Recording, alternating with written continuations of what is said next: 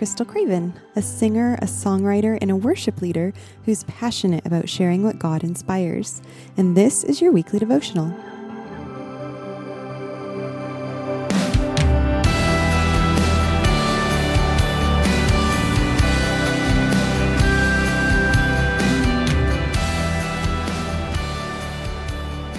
Luke 4:17-21 says, "And the scroll of the prophet Isaiah was given to him, and he unrolled the scroll and found the place where it was written, 'The Spirit of the Lord is upon me, because he has anointed me to proclaim good news to the poor.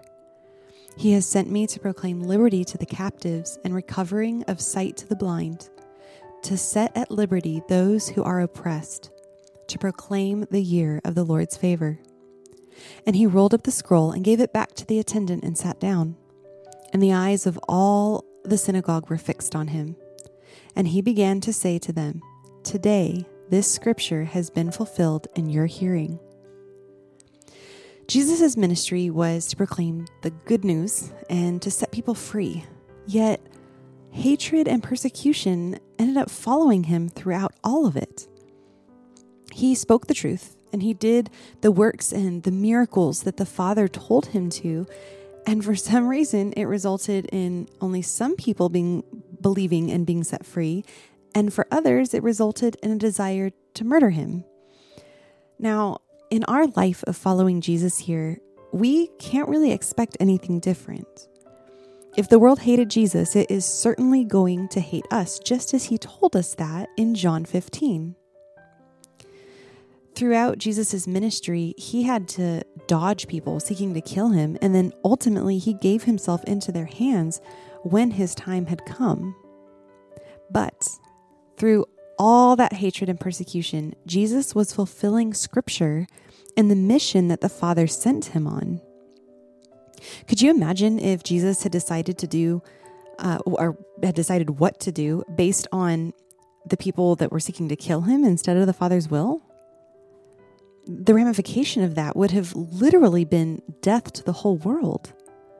I mean, thankfully for us, he walked through his life on earth with a discipline to spend time with the Father and to do and say whatever the Father told him to. Now, we don't have the weight of the world's salvation on our shoulders the way Jesus did, which thank you, Lord, for that. But we do have a purpose in this life, and God calls us to serve in specific ways. And our actions to obey or disobey will have its own consequences. Let me ask you this. Are you willing to be ridiculed, hated, and persecuted for Jesus? And if it ever came to it, are you resolved to die for his name's sake?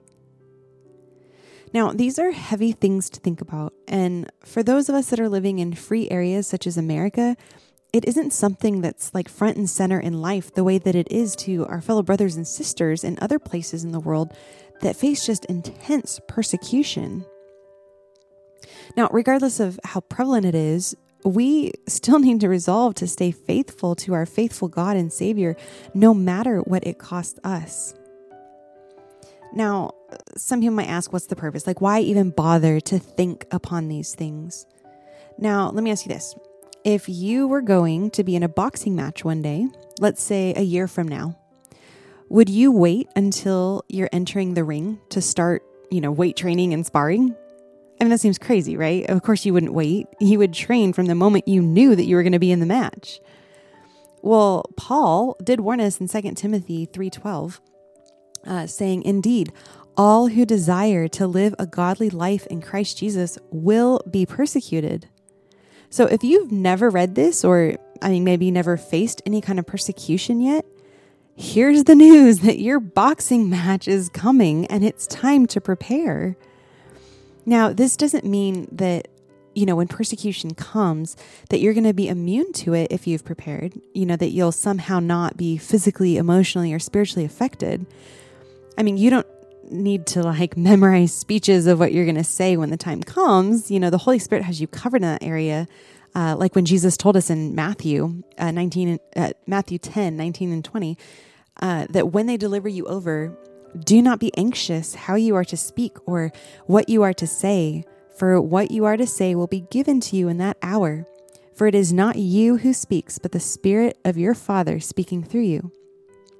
But however, it does mean that you'll be prepared to suffer and even die for Christ's sake if it comes down to that, because you'll have been training and renewing your mind in this. I will leave you with these last couple verses that Paul wrote to his letter to the church in Philippi, because it has just such encouraging and mind-preparing words on this topic. It's Philippians 1:20 through 21, and it says, "As it is my eager expectation and hope that I will not be at all ashamed, but that with full courage, now as always, Christ will be honored in my body, whether by life or by death. For to me, to live is Christ, and to die is gain."